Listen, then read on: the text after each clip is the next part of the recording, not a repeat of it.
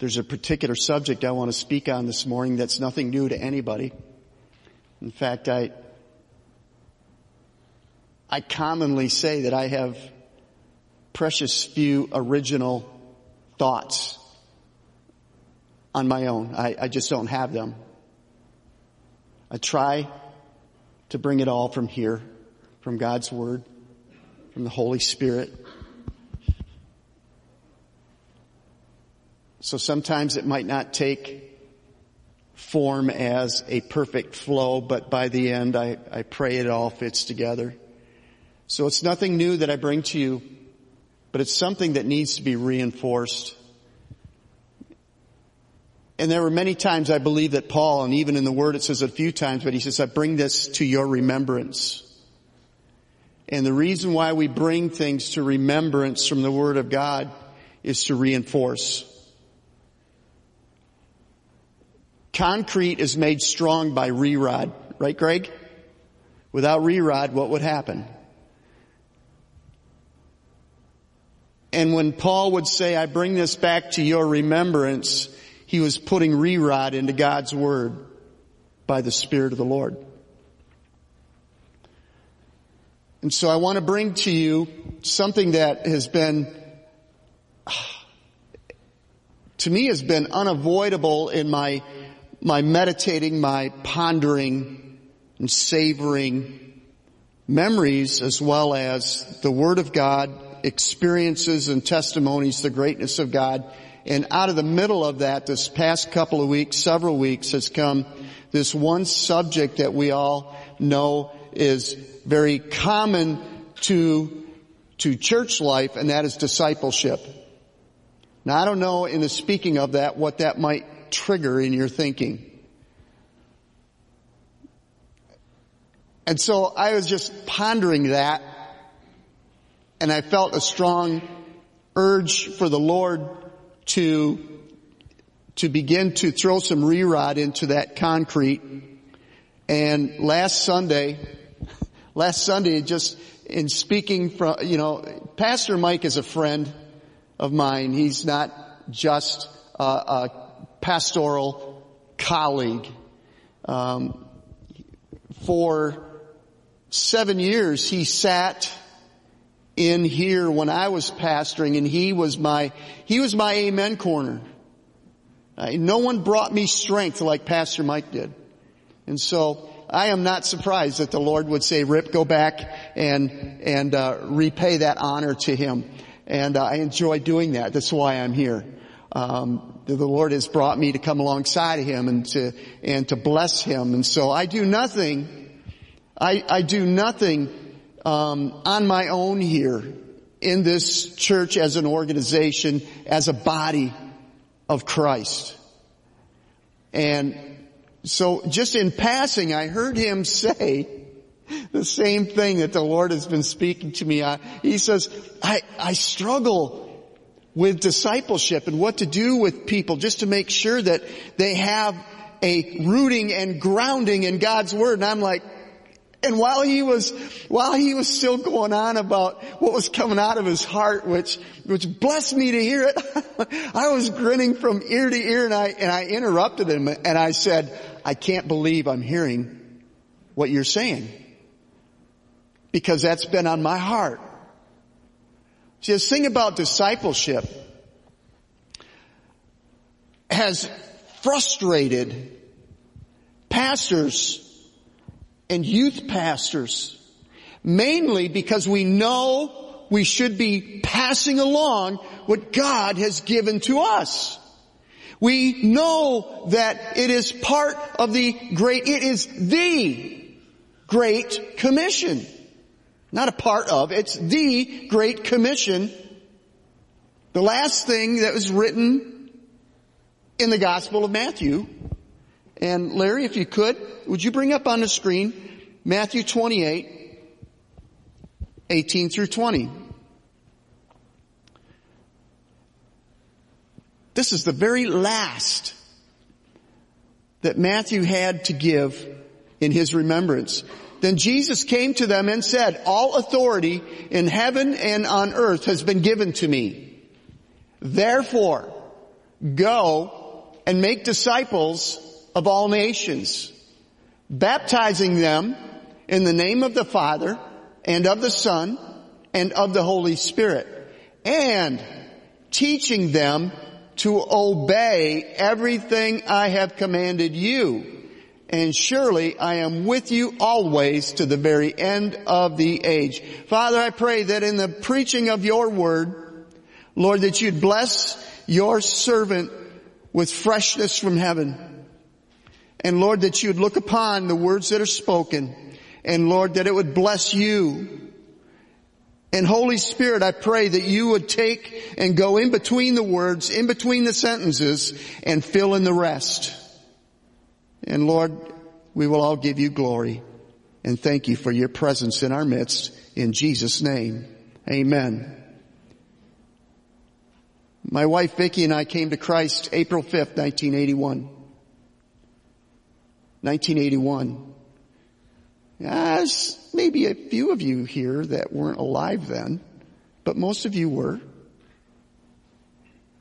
And when I came in to the kingdom, everything was so brand new.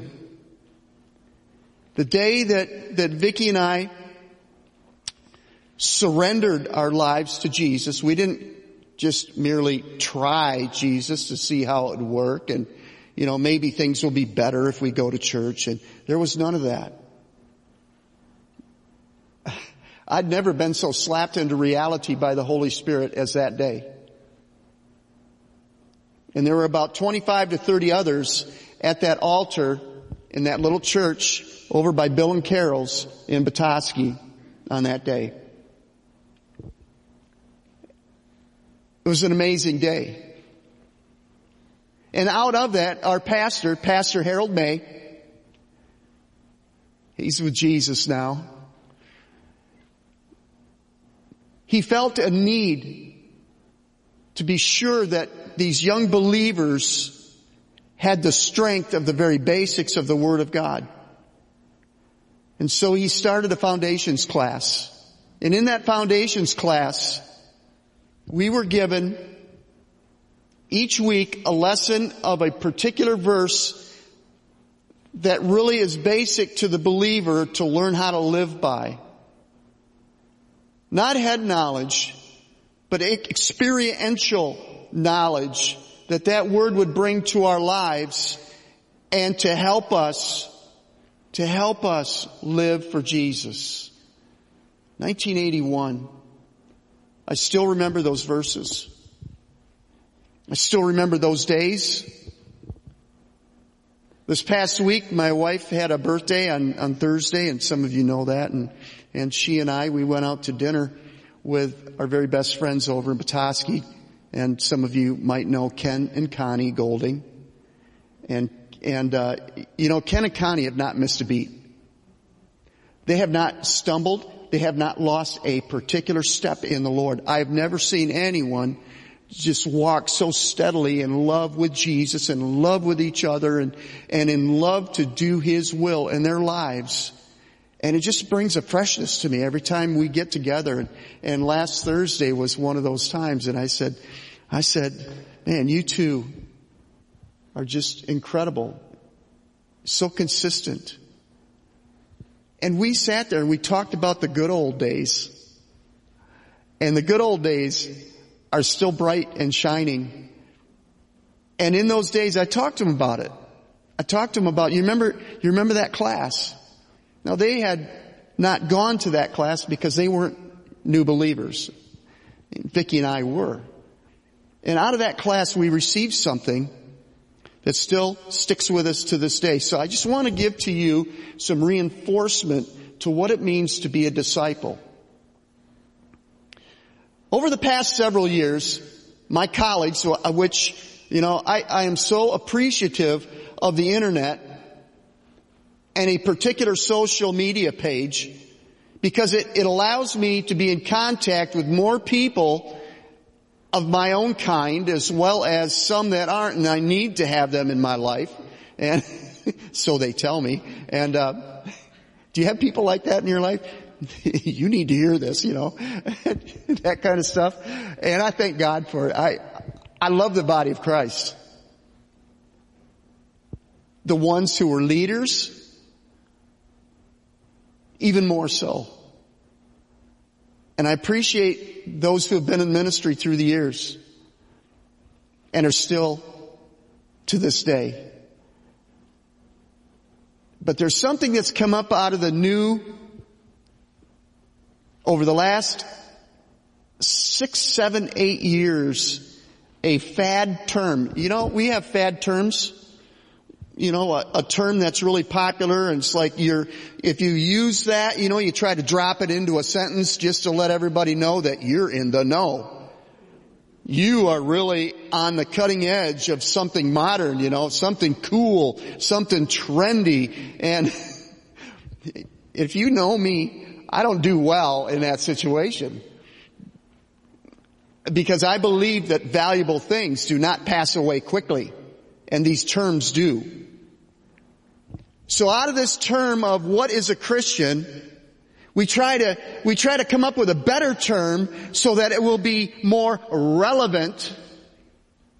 Ooh, that's a tingly word right there. I want to be relevant. I remember when that came into the body of Christ in the early 90s and pastoring my first church back then. It was like, oh, relevant. I want to be relevant. Everybody wants to be relevant. But Peter, the apostle, would have nothing of it because he said, you are a peculiar people.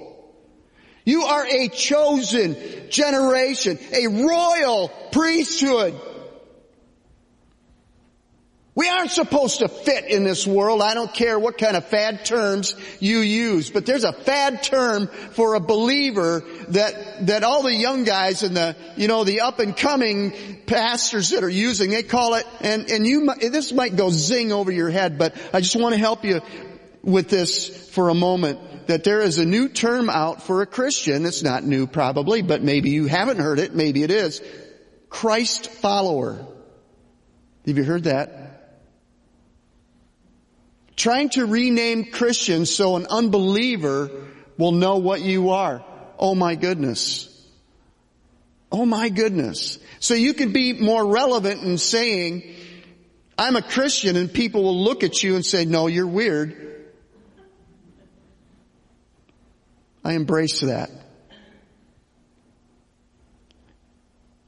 My bestest pastor friend, Jeff Halavin, he said this when I was his youth pastor. He said this. He says, if you were weird before Jesus, you're going to be weird after you get saved in Jesus. But the best part is you're going to heaven.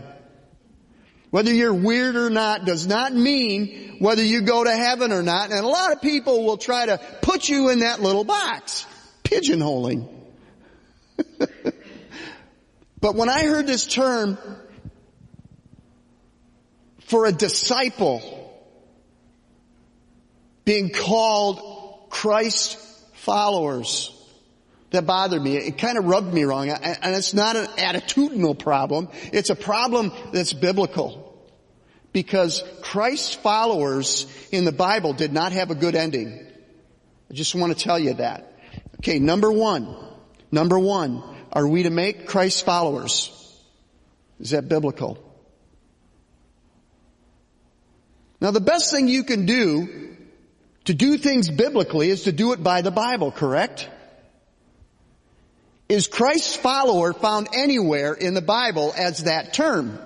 No. Well, yes. Yes, and it doesn't have a good ending. Let's just take that aside for a minute, but I just want to say this, that when it comes to the term of Christ's follower,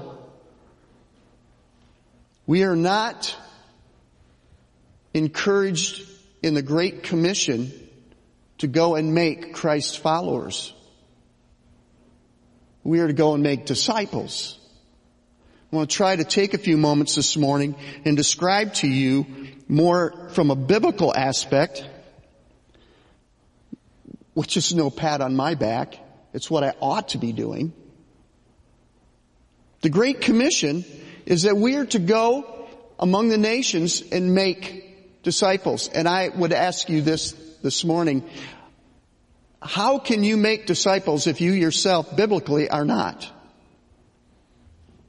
Interesting thought, isn't it? How can you give away that which you do not possess? And the closer that you can get to being a disciple, the more you will see yourself able to make disciples. And some of you might think, I'm not a disciple because, those disciples, there were only 12 of them and they passed away. Listen, Jesus said, go and make them. That's a command, is it not? We're commanded to make disciples. Now, the first thing it does, you have to go about leading them to Jesus and bringing them into the knowledge of faith, the knowledge of Christ, who He is, the Son of God, and in bringing them to a point of decision. That's what evangelists do, but it's also what you and I should be doing. We can't take this thing and push it off on a certain professional. Oh, they're paid to do that. Who was being paid when Jesus said, go and do this? You and I are to make disciples. So, let's start with the very bottom of this in the Great Commission, about where it starts. And if you will turn with me to Mark 3, or read on the screen, verses 13 through 16. Jesus went up on a mountainside and He called to those He wanted. He called to Him. He received unto them, Him, Jesus, called those He wanted. And they came to Him. Isn't that a good picture? Just ponder that thought for a moment. He called to those He wanted. And they came to Him. Isn't that what you did? Isn't that what we do every day? We cannot look over that quickly. He appointed 12 that they might be with Him and that He might send them out to preach and to have authority to drive out demons. These are the 12 He appointed, and then there's the listing of the 12 we don't need to go into this morning. But there were 12 of them. But you know what? Beyond the 12, how many were there? How many? Trivia. Did you ever play Bible trivia? Remember that? Remember that game? I loved playing that. I was a youth pastor back then, and I used to love playing that with the pastor and his wife. Had a lot of fun. We would give the stupidest answers sometimes and just laugh and say, oh, I need to study. I need to brush up on that, I believe was the term. 72. So don't say that the disciples were just 12. Were they Christ followers? You betcha. To the death. He sent out the 12 with authority to heal diseases and to cast out demons. That's authority. We have that. So if we have that same authority today, which we do, does that not put us in the category of how we should live as disciples? Makes sense, doesn't it? It flows. Discipleship is not a course you take, it's a life that you live.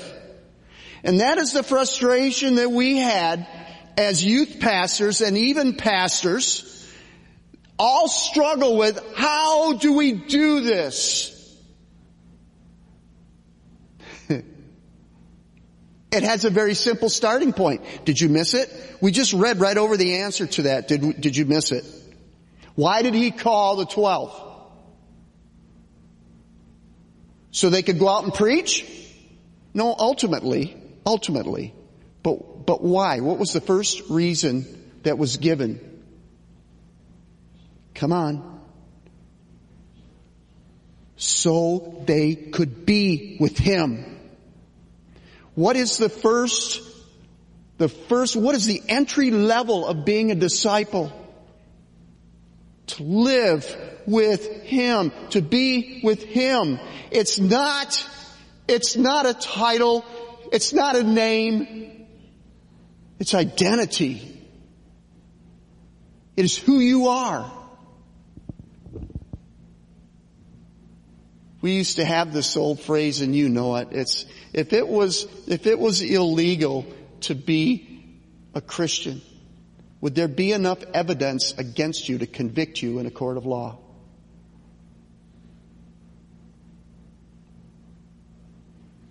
Interesting thought. Later on, when Jesus had risen from the dead and ascended up on high,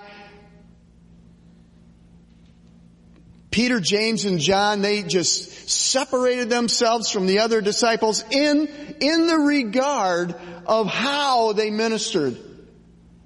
They were the three that were around Jesus the most, and John, the most out of all of them. He was best friends with Jesus. But when they healed, when Peter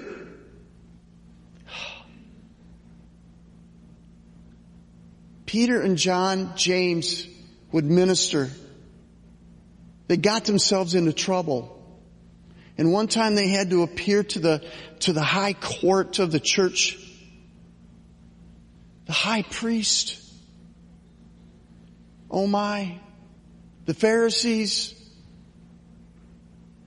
And they looked at him and they were trying to figure out, I thought we crucified Christ.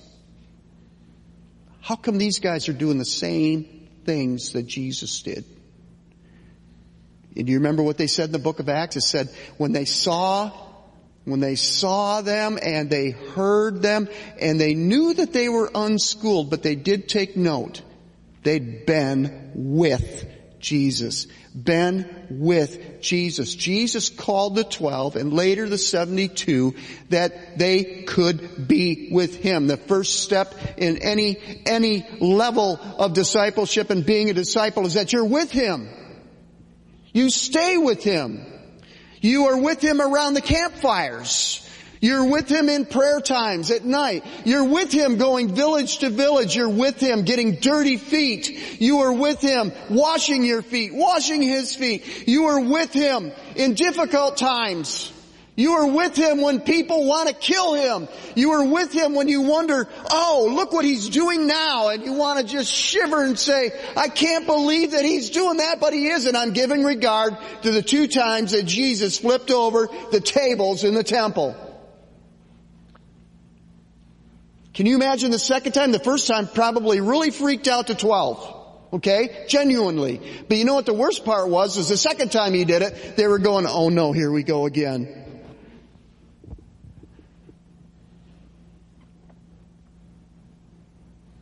You know you're a disciple when the Lord calls you into things. In taking His identity, He has you do things that you would not otherwise do. But you do it to be obedient to Him. You do it because you saw Him do it in the Scriptures. And the first question in your mind is, this is going to look really weird. So? How many of us want to just be socially perfect? Oh, I know. There's some in here that's like way beyond that. I'm one of them. Way beyond that.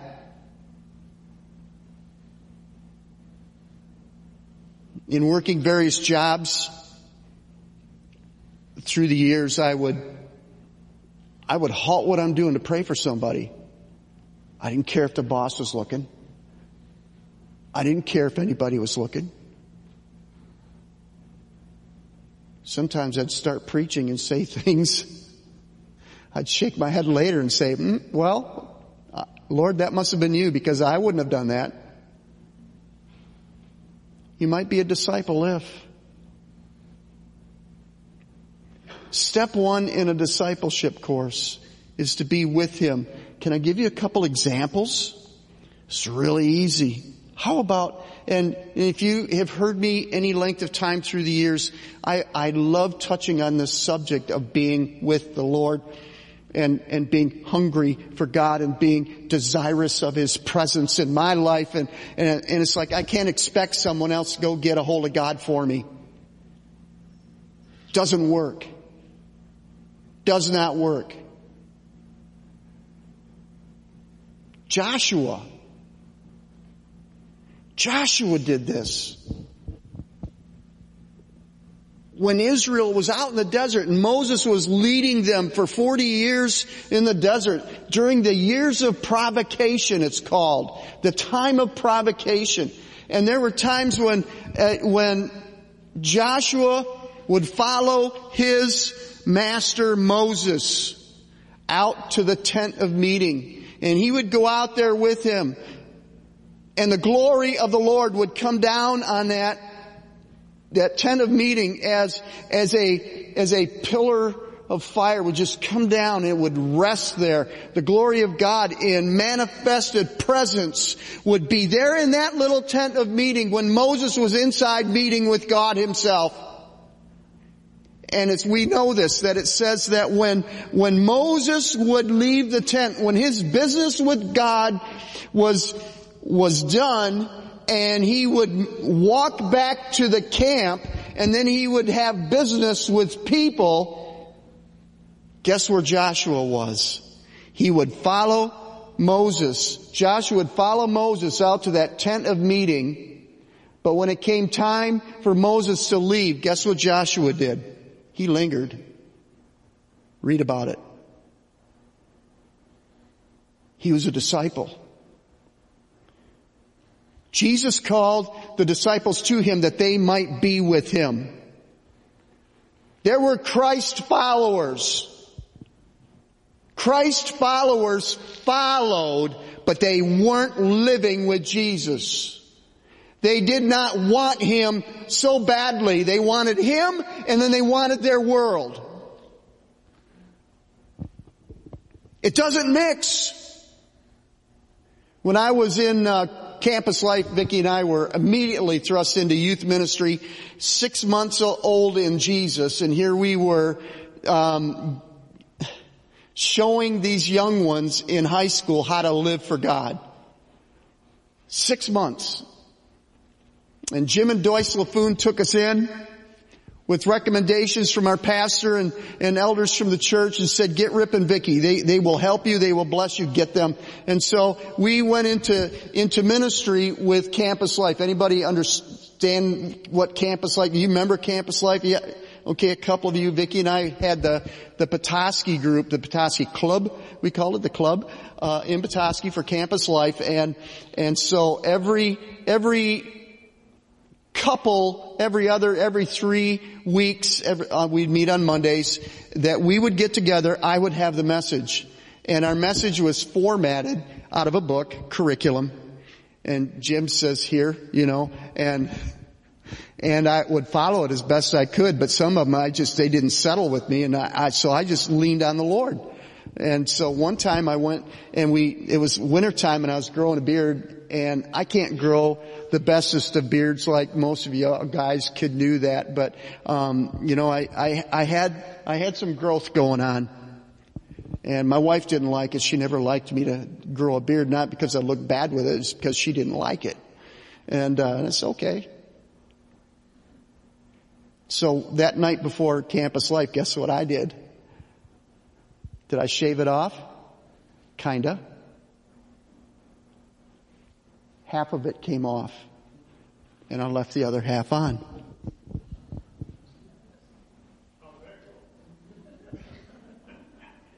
I did it because the Lord told me to do it.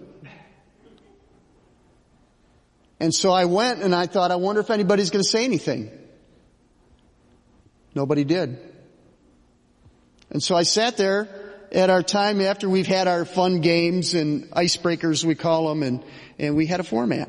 And so it came down to my time to speak, and I'd take 10 minutes, 15. And when I was speaking for those couple minutes, I said, did anybody notice half my beard was gone? And all of a sudden they're like, well, that sounds like a trick question. It was. And so I wove together a message of what it is to follow Jesus today, follow the world tomorrow, follow Jesus today, follow the world tomorrow. And I said, my beard,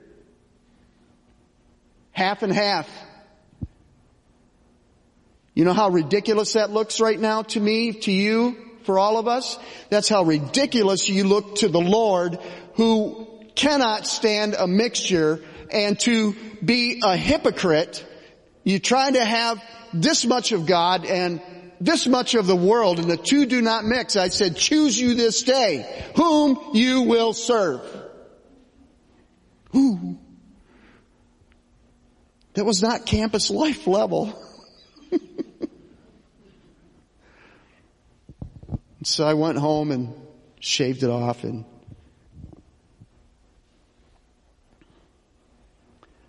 we have in John chapter 6 an amazing story of the mark of a Christ follower and a mark of a disciple. And it has everything to do with Jesus giving a teaching that none of them could really understand, and they were shaking their head, but the 12 decided to stay with Jesus because they trusted Him, because they had been with Him. And it came to the point in John 6 where He talks about, my blood is real drink, my body is real food. If you do not drink my blood and eat of my body, real drink, real food, you have no part of me. Wow. And it says that at that point, John says this after the fact, okay? After the fact. John says this. He says from that point, many walked away and followed Him no more. What was the problem? They weren't disciples, they were followers. So that term Christ follower really bothered me, as you can imagine, when I heard all the young pastors, in their 30-somethings, and they're all talking, Christ follower. Is he a Christ follower? And it's like, man, should I tell them? No, I'm going to let them bump along on their own. Sometimes it wasn't for me to tell them that, listen, there's a difference between Christ follower and disciple. And I'm here to tell you that the Christ followers, it didn't end well. They walked away and followed no more. Even with the 12, how many were at the cross when Jesus was on it? 1. Wow. That's tough stuff.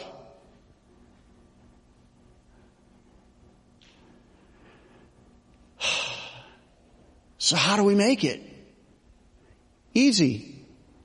Deciding that you can't, except for Christ. But through Christ, everything you can. That's Philippians 4:13. I can do all things through Christ, who strengthens me. And in knowing such, why don't we at least try? Don't think that the best is behind you. Not for a moment. In this dark age in which we live, this world they don't need Christ followers, they need disciples. Because you can only give that which you possess.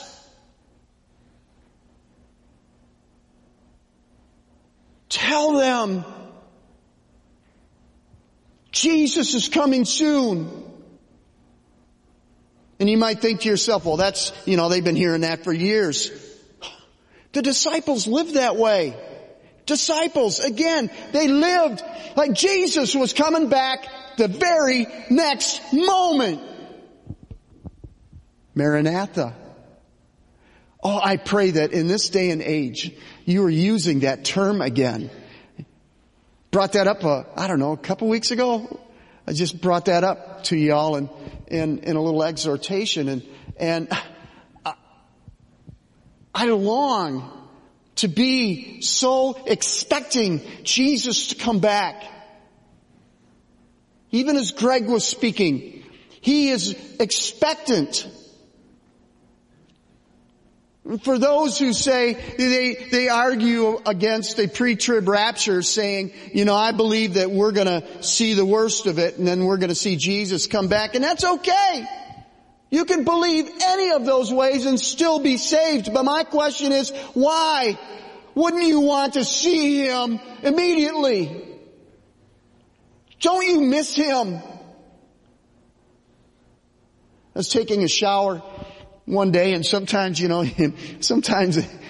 get alone and the Lord can speak to you, and I'm no different. And I heard the voice of the Lord say, Ryp, don't you long to see the face of the one that gives you good gifts?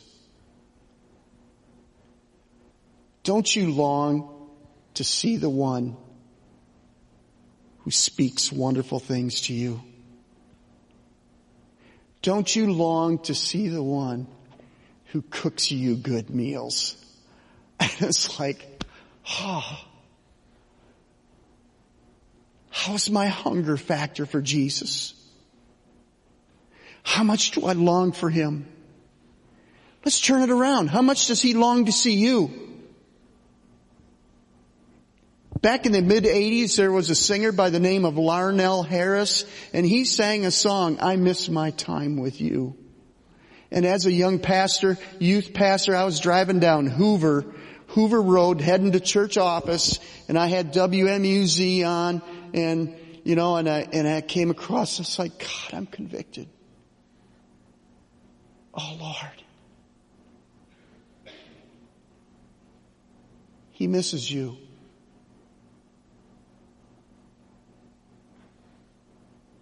He misses you. Be a disciple and be much with Him. Okay, another part. No, this isn't a 3-part message and we're going to go to 12:30. I will respect everything for that. But I could. Luke chapter 6, verses 46 through 48.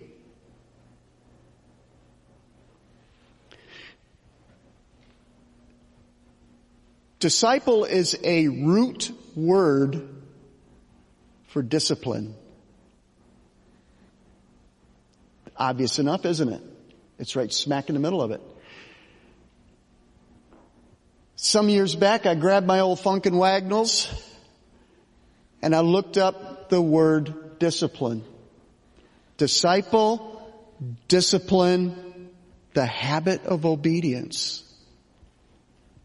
Habit of obedience. You cannot be a disciple and not be just okay with, I'm going to run this through my mind and whether this should make sense or, I'm sorry, but it takes faith to please God, and He's going to ask you to step out in it every now and then, right?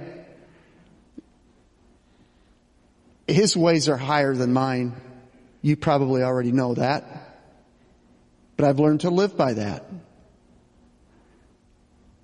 Disciple, discipline. Discipline means habit of obedience. So out of that comes, all of that comes from this word disciple. And so in reading this, Jesus says, why do you call me Lord, Lord, and do not do what I say? Can you hear His frustrations? Can you see He's trying to teach them a thing or two about submitting to Him? As for everyone who comes to me and hears my words and puts them into practice, that is, time out, James, be a doer of the word and not a hearer only. Oh, that was from our discipleship class from 1981. Still remember it. Still live by it. Try to, by God's grace. Everyone who comes to me. Your mama didn't make you do that. And he's saying, how come you don't do what I say and you come to me?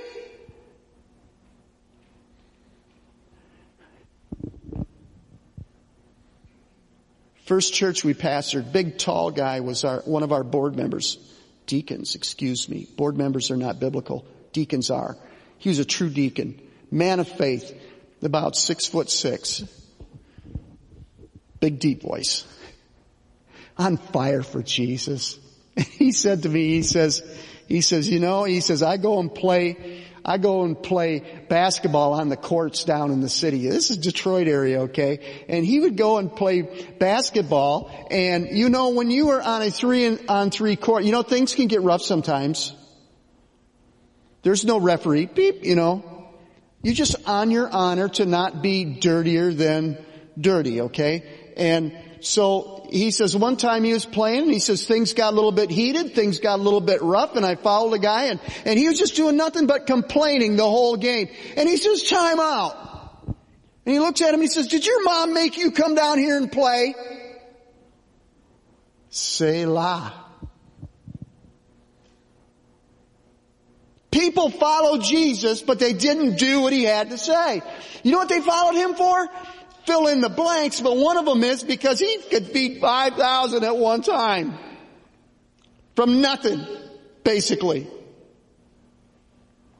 Jesus said that to the disciples. He said, oh, you follow me because, a lot of people follow me. They come to me. Crowds follow me because, he says, beware of the leaven of the Pharisees. They follow Jesus, but don't do anything he says. As for everyone who comes to me and hears my words and puts them into practice, I'll show you what they are like. They are like a man building a house who dug down deep and laid the foundation on rock. And when a flood came, the torrent struck that house, but could not shake it because it was well built. In this day and age of YouTube, up pops on my random feed on YouTube.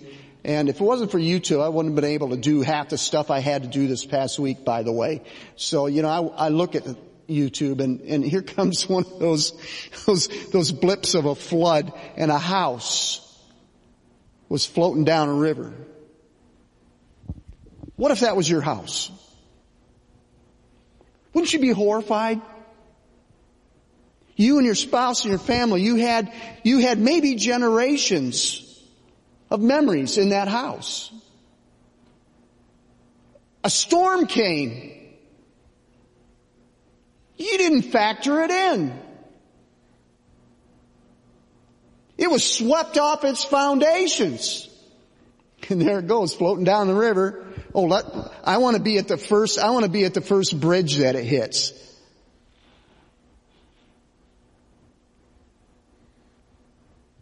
When you hear the words of the Lord and you are obedient to them, your house will not be the one on YouTube going down the river, banging off every rock, riverbank, and bridge. And certainly won't be on the 11 o'clock news. And people going, wow. But you know what? Your life in Christ, if you should get off into your own thing, get off into the world, get off into pride, get off into ego, be off into stubbornness, you are going to be that house. It will come to a wreck, and people will look at you and say, wow, look at that. And I believe Matthew says its destruction was great. That means people knew it, people saw it. Obedience will keep you safe in the Lord. Dangerous in the world, but safe in the Lord. Discipleship 101.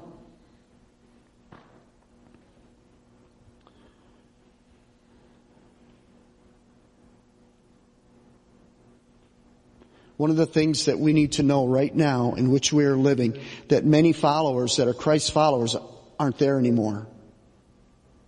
Their life has become a spiritual destruction.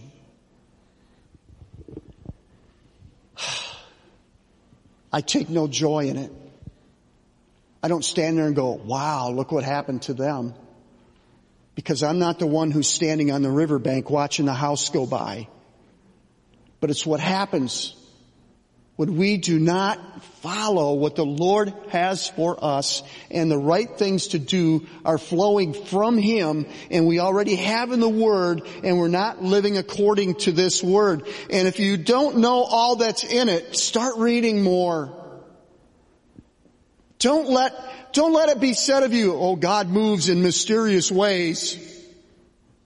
I wonder how many of them read the Bible from cover to cover and made a study of it and made a life based on it. It's usually those who aren't that deep into things of God who say, God moves in mysterious ways. How many knows that term? I hope you think twice next time you might think about saying it or someone else says it. The Lord God, there are many mysteries found in Him, but the very important ones are found in Scripture. They are there. The Bible has been given for our living. Live by it, and you will not be like that house. Dig down deep. Luke says dig down deep. That means don't be superficial. That's what a Christ follower is, superficial. A disciple is one who digs down deep. You've heard it said, simple and easy are two mutually exclusive terms at times, but it kind of boggles the mind. How could something so simple be so difficult? Dig. And you will know everything you need to know about digging. It's simple. Is it easy? Scott, no. Really simple. Grab the number 2 backhoe and go to it. Tell me how that works. Write a book on how I can dig a hole. Give seminars. This is how you dig. Isn't it ridiculous? It's that simple. The things of God, if you know Him, are that simple. A child can understand it. Suffer the children to come to me, for such as the kingdom of God are given to them. They will inherit the things of God. A child can understand it. Somewhere along the line, we get just a little bit complicated. We like to be sophisticated. When it comes to living in Christ, keep things simple. Keep the main thing. The main thing is to keep the main thing the main thing. Amen? Could we stand on that, please? Join me.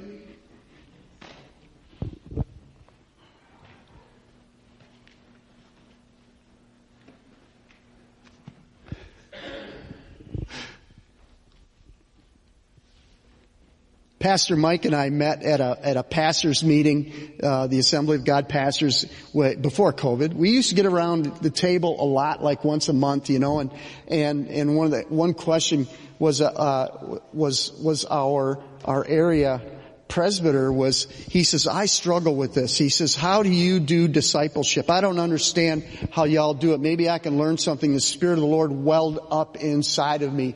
And I said, to be a disciple does not require a course. Curriculum. We can curriculum people to death. So I just want to let you know something. The basics can be taught, but most of it is caught. It takes relationship. And so I pray that this morning, something that has been said this morning will cause you to go deeper in discipleship, more than what you will read in curriculum. Something will just hit you the right way, not the wrong way. If I'm rubbing the cat the wrong way, turn the cat around. Amen. Would you bow your heads with me, please? Father, I want to thank you for veterans in the faith. And oh Lord, we are just so blessed to have them here amongst us today. Oh God. Oh God.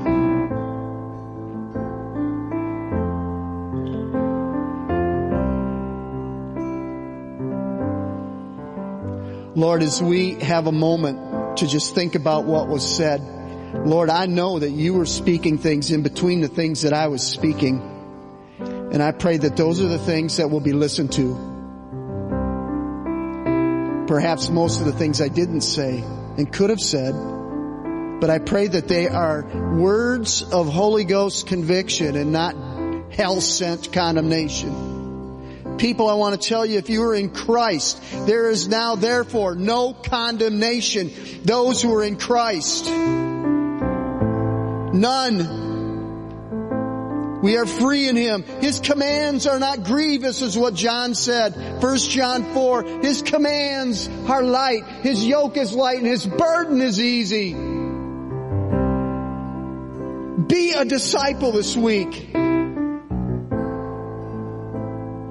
Go from this place lifted up in the power of the Holy Spirit. May His anointing flow in your life this week. In a time when you need Him to move, I pray that the Lord will show you it's my turn now, and that He would move powerfully in your midst.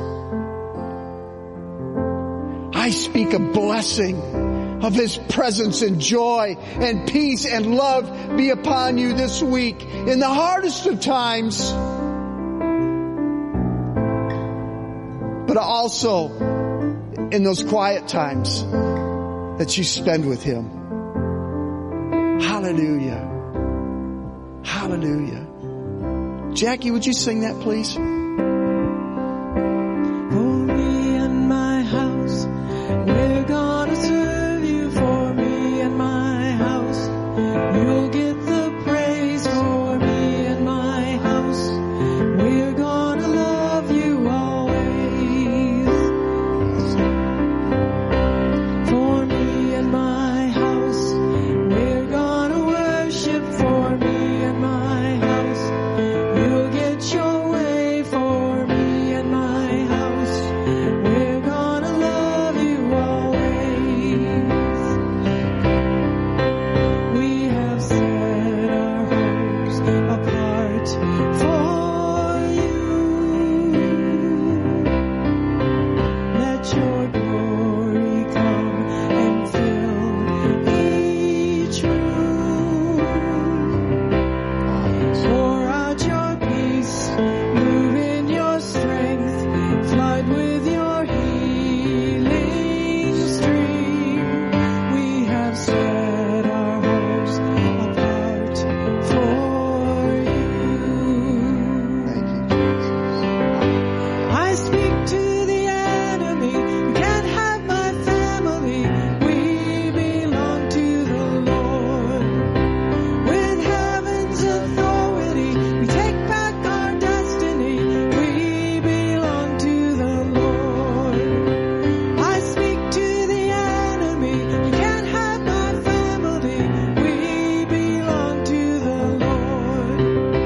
With heaven's authority, we take back our destiny, 'cause we belong to the Lord. Yes, we belong to the Lord. For me and my house, we're gonna serve You. For me and my house, You'll get the praise. For me and my house, we're gonna love You always. For me and my house, we're gonna worship. For me and my house, You'll get the way. My house, we're gonna love You always. For me and my house, we're gonna love You always.